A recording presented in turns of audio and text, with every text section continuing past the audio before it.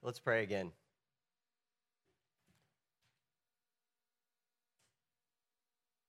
God of all glory and grace, we thank you for the privilege of being gathered together for the sake of your great name.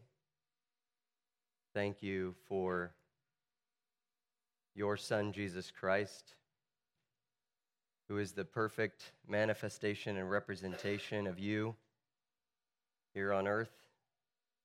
Lord, we thank you for the work of your Holy Spirit who convicts us and regenerates us, seals us and guides us.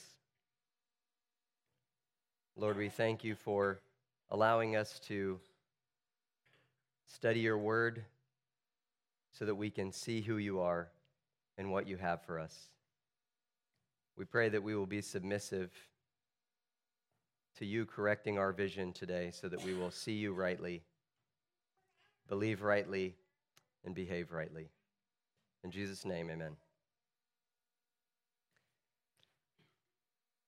Right belief and behavior begins with right understanding. Or if you reverse the order, right thinking leads to right belief, leads to right living. In the context that we've been studying in Acts chapters 10 and 11, I'd like to say it like this: right perception, seeing rightly, leads to right conclusions, which lead to right conduct. We must let God correct our wrong thinking. If we don't let God correct our vision, we will live disconnected from Him to die and go to our destruction, eternally distant from God. If we don't let God give us a better vision, we will go on believing and behaving in ways that are counterproductive to His purposes in Jesus Christ. So in this section of Acts, God is showing the church how to see rightly, how to think rightly about the new covenant people that He is making for Himself. As we've applied what God is teaching Peter for the sake of the church at this time to ourselves, we've come up with the following conclusions. First, we talked about the fact that to be the messengers of the gospel that Jesus desires for us to be, we must learn to see ourselves and others as God sees.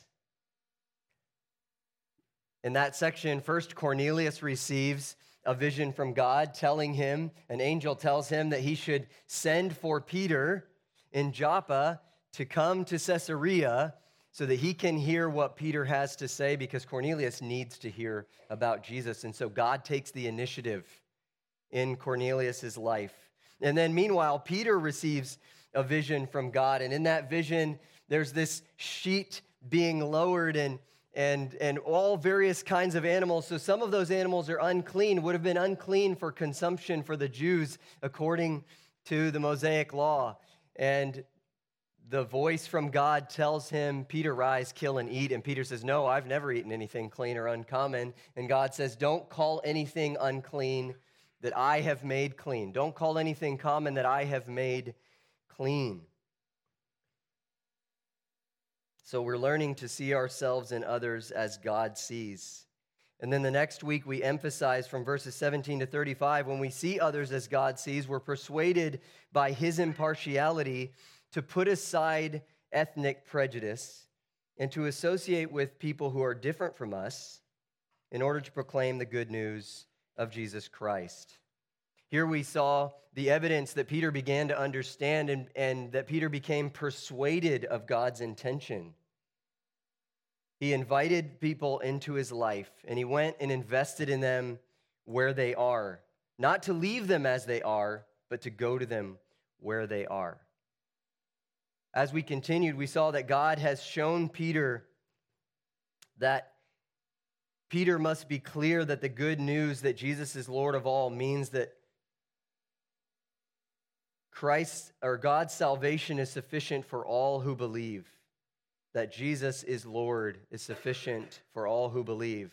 So when Peter preaches the gospel this time in verses 36 to 43, that's the emphasis. The gospel is the same, but the major new theme in this speech to Cornelius' household is the ethnic impartiality of God. from verses 34 and 35. So the Christological theme that Jesus is Lord of all finds a new dimension. Not only his superiority and his sufficiency for salvation, but also his sufficiency for everyone, apart from ethnicity and apart from religious background. If Jesus is Lord of all, then the gospel can go to all. Anyone, regardless of ethnicity or religious background, can be accepted by God through faith in Jesus. And so we saw in verse 36 of chapter 10, as for the word that God sent to Israel, preaching good news of peace through Jesus Christ, he is Lord of all. And in verse 43, Peter said, to him all the prophets bear witness that everyone who believes in him receives forgiveness of sins through his name. Everyone who believes. So in the last section for today, God is confirming that his acceptance is through Jesus. And it's not contingent upon observing any Mosaic ceremonial laws, such as circumcision or dietary laws or sacrifices for purification or observation of festival days. All of those things were requirements in the Old Covenant that God had placed on his people, requirements that God had placed on his people in order that they would demonstrate their faith in him, knowing that God desired that they should set themselves apart to him. Now people do not have to convert to Old Testament Judaism to be saved and accepted by God. Jesus is sufficient. Christ alone is enough. So if I were to tell you what I believe the lesson was for the Jewish church at this time, this is how I would state it. Acts 10:44 to 11:18. The Spirit's confirmation of Gentile inclusion means that the church must welcome these believers into full fellowship and equality in the community in Christ. So what we have in the text today is clear evidence from God the Holy Spirit and a defense from Peter that the Gentiles, that their belief in Jesus is sufficient to make them one with the church, and that the community needs to treat them that way. Read with me Acts chapter 10, verses 44 through 11:18. While Peter was still saying these things, he was telling them that everyone who believes in Jesus receives forgiveness of sins through his name. While he was still saying these things, the Holy Spirit fell on all who heard the word in Cornelius' household. And the believers from among the circumcised who had come with Peter were amazed, because the gift of the Holy Spirit was poured out even on the Gentiles. For they were hearing them speaking in tongues and extolling God. Doesn't that sound familiar to you? What happened at Pentecost when the Holy Spirit came on the believers? They were filled with the Holy Spirit and they spoke in languages that they did not know, and they were praising God. And now this exact same thing happens among the Gentiles. That's going to be important. Then Peter declared, "Can anyone withhold water for baptizing these people who have received the Holy Spirit just as we have?" And he commanded them to be baptized in the name of Jesus Christ. And then they asked him to remain for some days, and evidently that's what he does.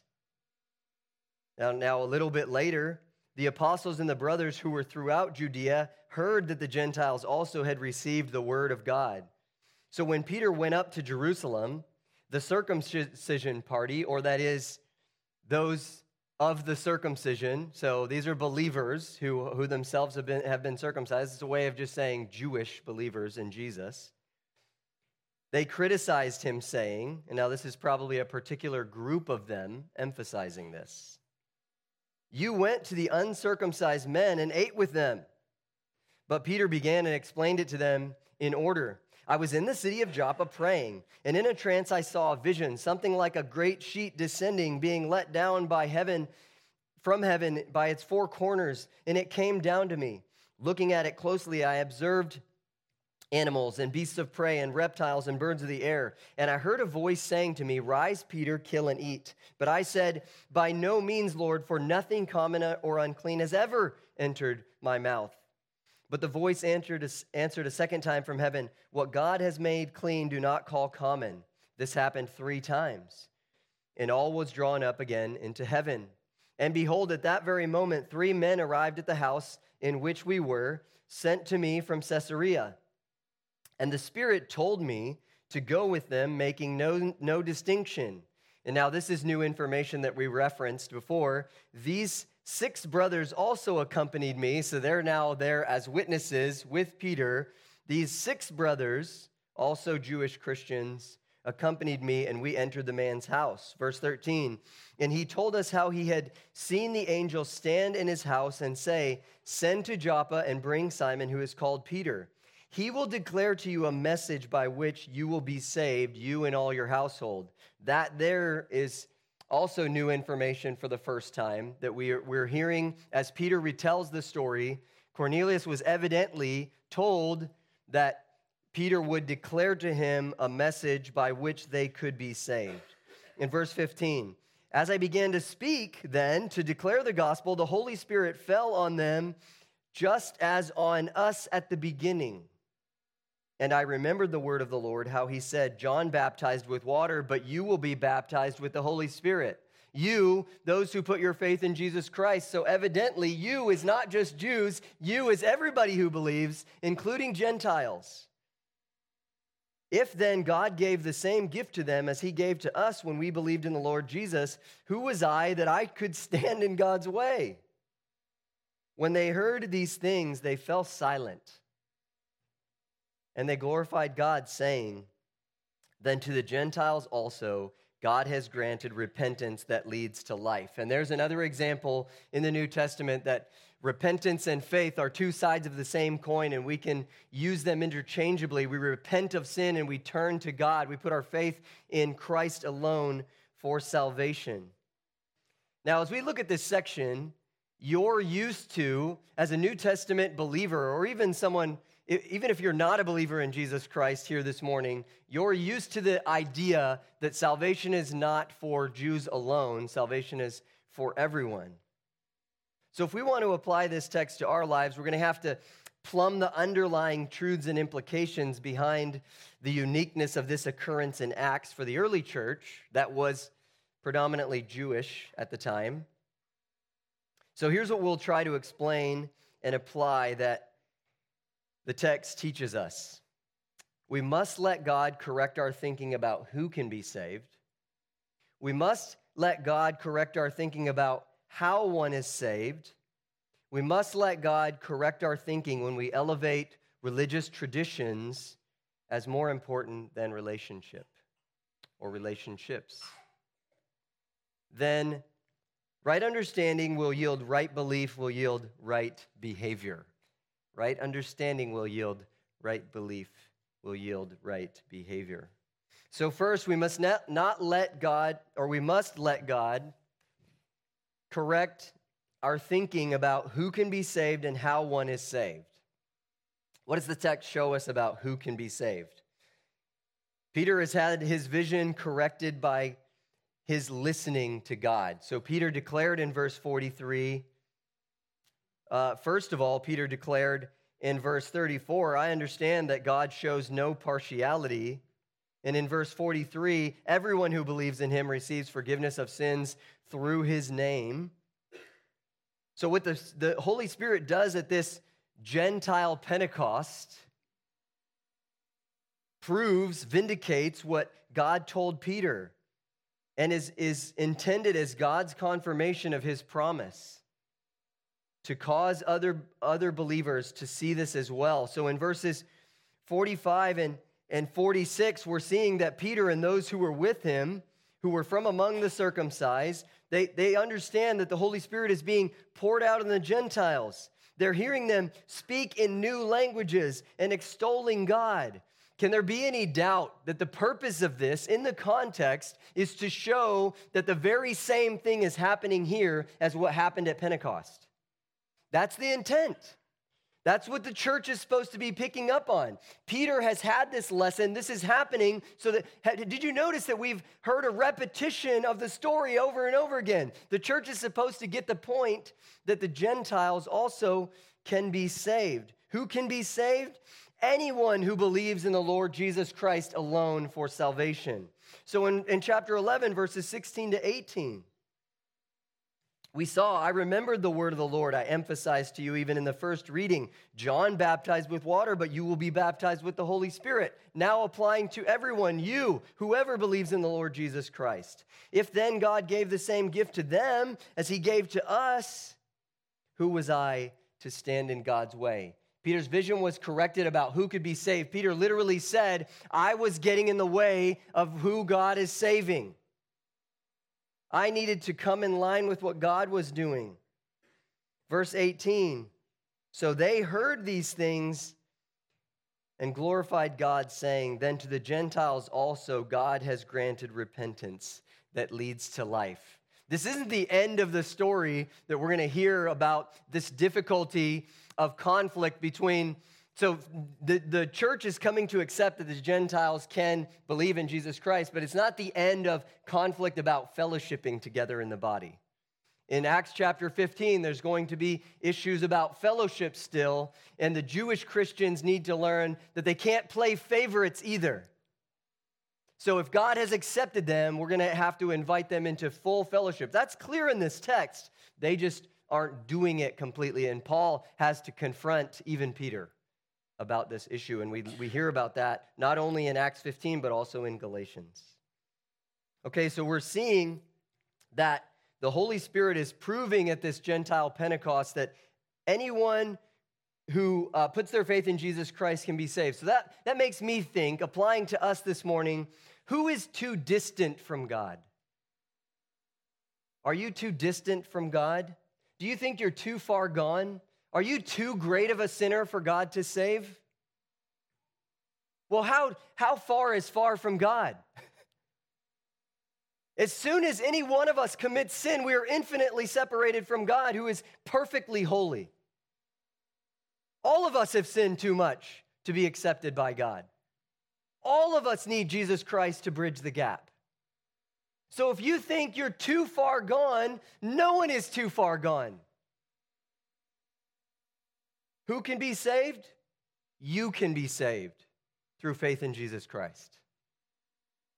Saving faith is a conviction that is wrought in us by the Holy Spirit regarding the truth of the gospel of Jesus Christ, and we trust in the promises of God in Jesus. Who is beyond God's reach? No one. And so also we're asking ourselves, how is anyone saved? Who can be saved? Whoever believes in the Lord Jesus Christ. So how are they saved? By belief in the Lord Jesus Christ. In this text, we see that Jews are not saved by being Jewish. Gentiles are not saved by only fearing God and praying to him, which is what Cornelius was doing, but Cornelius still needed to do what? Hear the gospel and believe on the Lord Jesus Christ. The gospel is that we can be made right with God through Jesus. This is the good news. This is the message. These Gentiles, Cornelius' household, couldn't be right with God apart from knowledge of Jesus and belief in Jesus and calling on Jesus to save them for salvation. In the gospel of Jesus Christ, we see God more accurately and ourselves more accurately. We come to understand his majesty, his perfection, his holiness, and his wrath against sin. We begin to see the depth of our sin and our need for salvation. We see the faithfulness of God to his promises and the unique mercy and sacrificial love of God through Jesus Christ. We see his grace toward us in Jesus. We begin to desperately desire to be rescued, and so we cry out to Jesus to save us.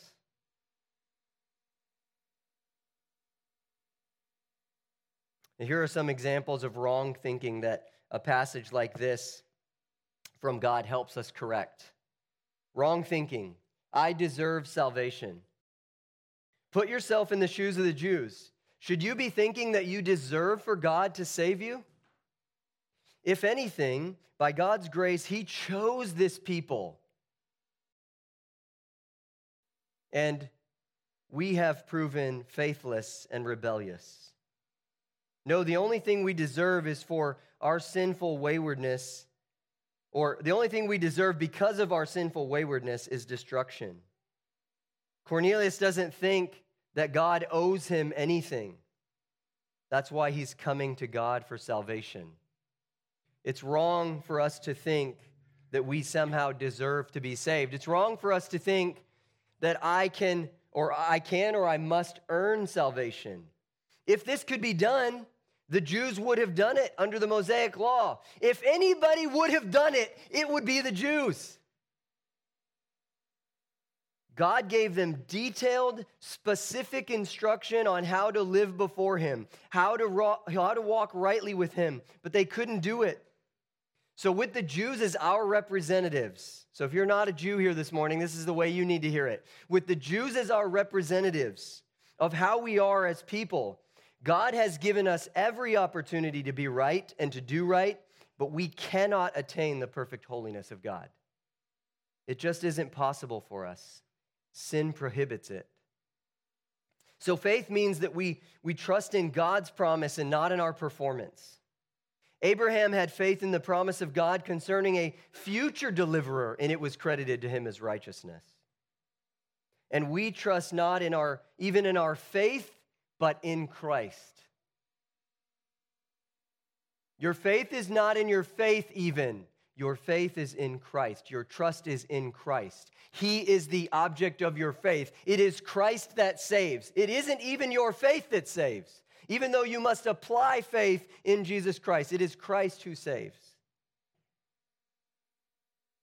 So wrong thinking would be also to say to yourself, because we're talking about who can be saved and how can they be saved, they must believe in the Lord Jesus Christ. It would be wrong for us to think it's not fair for God to make Jesus the only way to be restored to him.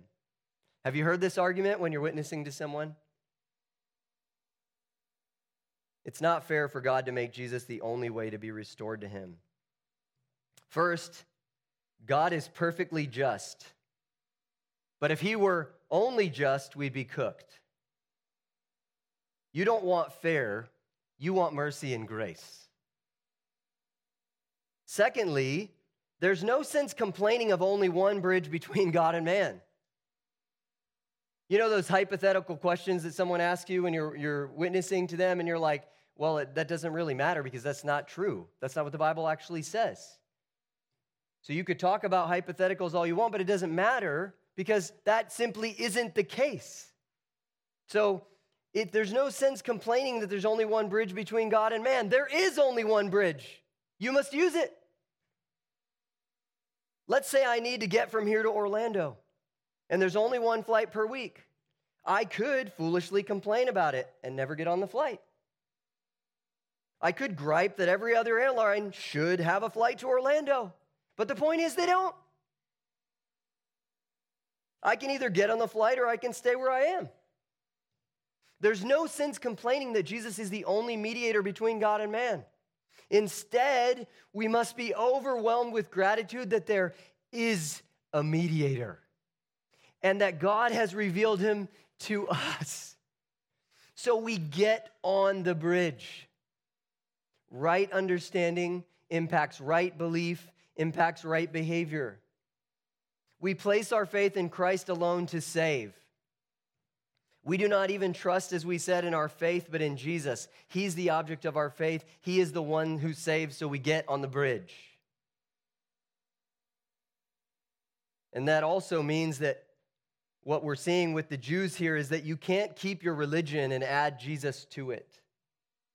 And that's true of every other religious thinking on our planet. You can't keep your religion and just add Jesus to it. Jesus is enough.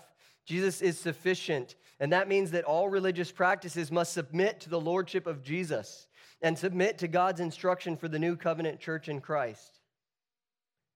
Christ is the mediator of a new covenant, and the Lord Jesus has inaugurated a kingdom that no longer requires strict adherence to the Mosaic covenant. Instead, in everything, the lordship of Jesus is to be our aim. So we must submit to him in everything and abide in him for everything. So too, it would be wrong thinking to think that God is doing this work of saving people, so I don't need to worry about it. All that matters is that I've got my ticket. Is that what God shows Peter here? If Jesus is the only means of salvation, that means people must hear of Christ to be saved. And it means we must go to them and preach the word of Christ. Here's a great text from Paul's letter to the Romans that fits this context in Acts 10 and 11 exceedingly well. The verses before it and the verses after it are pertinent too, but I only have time to show you verses 11 through 15 of Romans chapter 10. For the scripture says, everyone who believes in him will not be put to shame.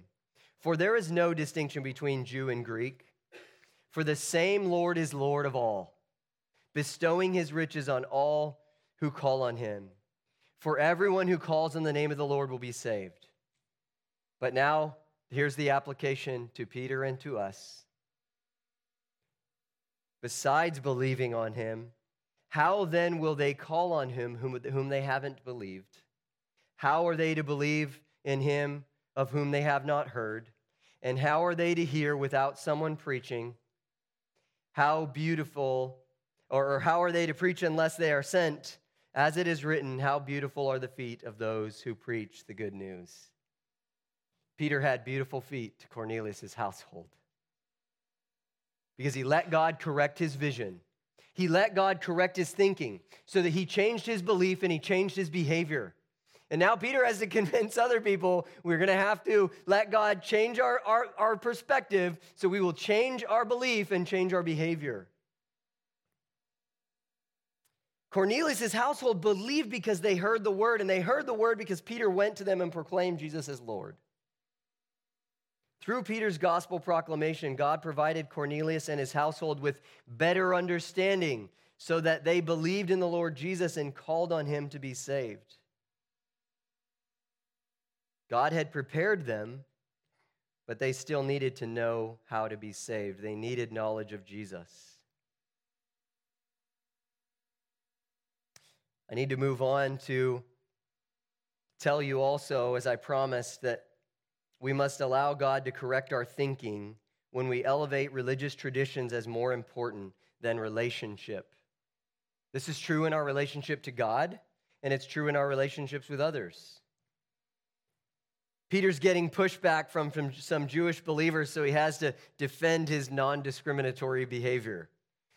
They don't appear to be complaining about his witnessing to the Gentiles. They're complaining about Peter fellowshipping with them in their homes without worrying about ritual impurity. You went to the uncircumcised men and ate with them. We can tell plainly, though, that Peter's thinking has been corrected, and those Jewish brothers who were with him. Peter was willing to fully and freely fellowship with these believers because the Spirit had confirmed their conversion, and God had told Peter not to discriminate based on anything other than faith in Christ. So we don't discriminate against people for their ethnicity as to whether or not we should go to them with the gospel or with their religious background. And once people have trusted in Jesus Christ, we don't discriminate whether or not they have the exact same practices that were expected of the Jews. The Jews are no longer to expect people to convert to Judaism. No, faith in Christ alone and the law of Christ. So now whatever Christ is telling us to do under the new covenant, that we apply. So now even we understand, we view the Mosaic covenant through the lens of the law of Christ. So Peter defends his actions basically by saying that this was from God and not from him. In order to do that, he retells the story with only a couple of new minor details we saw. Peter says, look, this is what happened and how God showed me that I should be impartial as he is impartial.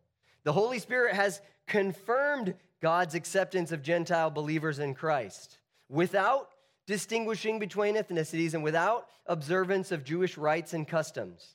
Apparently, up until this point, Peter and other Jewish believers weren't completely clear that Gentiles could be saved without converting to Judaism as a part of their believing in Jesus, or at least that they needed to do the Jewish things to be in fellowship with believers. So they needed the obvious evidence that the same Spirit was present in these Gentile believers. So I'll say again, is there any doubt that God intentionally had the exact same outward manifestations as he did at Pentecost? I think it's right to call this the Gentile Pentecost for the sake of the church, so that they would understand Gentiles are included in the body of Christ. There should be no question that the purpose of the event is the Holy Spirit confirming the conversion and acceptance of the Gentiles also. Through faith in Jesus, God was accepting the Gentiles as full and equal members of his people. Speaking in tongues to praise God was the outward demonstration of the Spirit's presence and God's acceptance without circumcision through just belief in Jesus. And you hear us say around here that context is king in Bible interpretation. We can see that God himself directed and confirmed the expansion of the church to the Gentiles also. And you remember me saying when we introduced the book of Acts that we have to try to view this transitional phase of what God was doing in the apostolic era. We're trying to understand which things are descriptive and which things are prescriptive. Which things happen to them and which things should we expect to always be happening to us?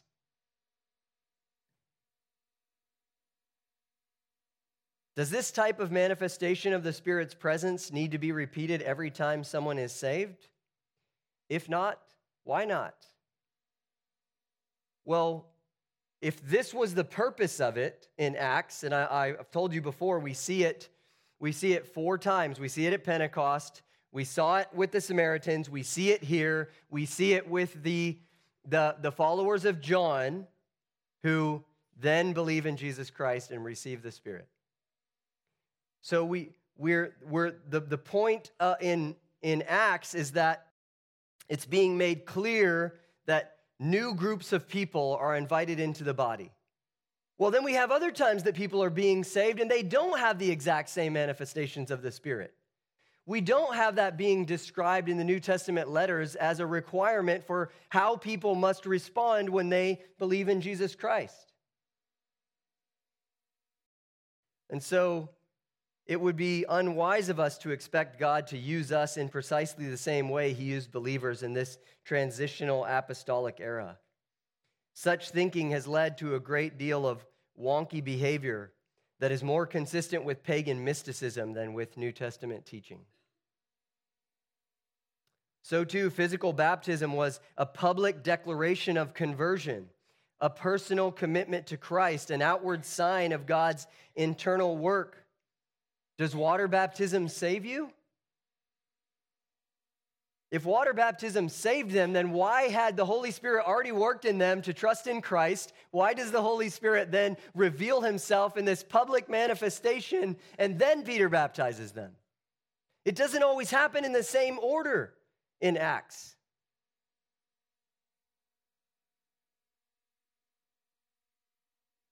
Under the new covenant, faith in Jesus Christ is the only distinguishing feature, the only condition of full and equal acceptance into the kingdom. Then the external ordinances, and there are only 2 given to us in the New Testament, the external ordinances that identify us outwardly with Christ and his people are water baptism. After we've trusted in Jesus Christ, we are identifying ourselves with Christ, identifying ourselves with his people. We're publicly saying, I'm identifying with Jesus. I'm showing you outwardly what the Holy Spirit has done in me inwardly.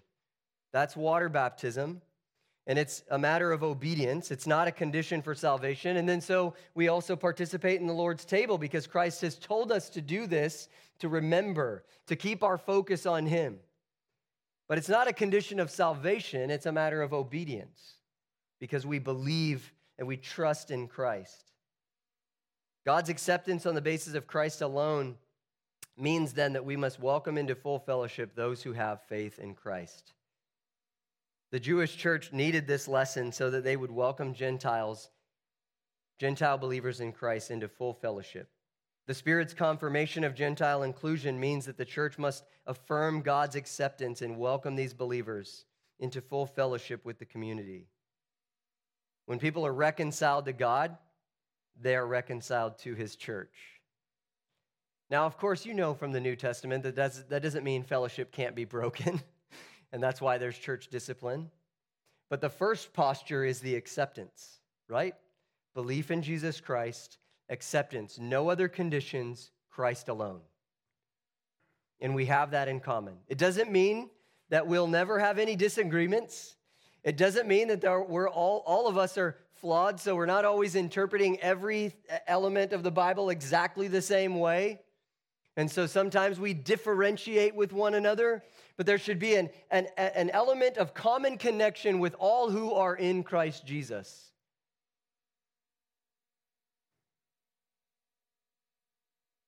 We cannot place other requirements on people other than faith in Christ.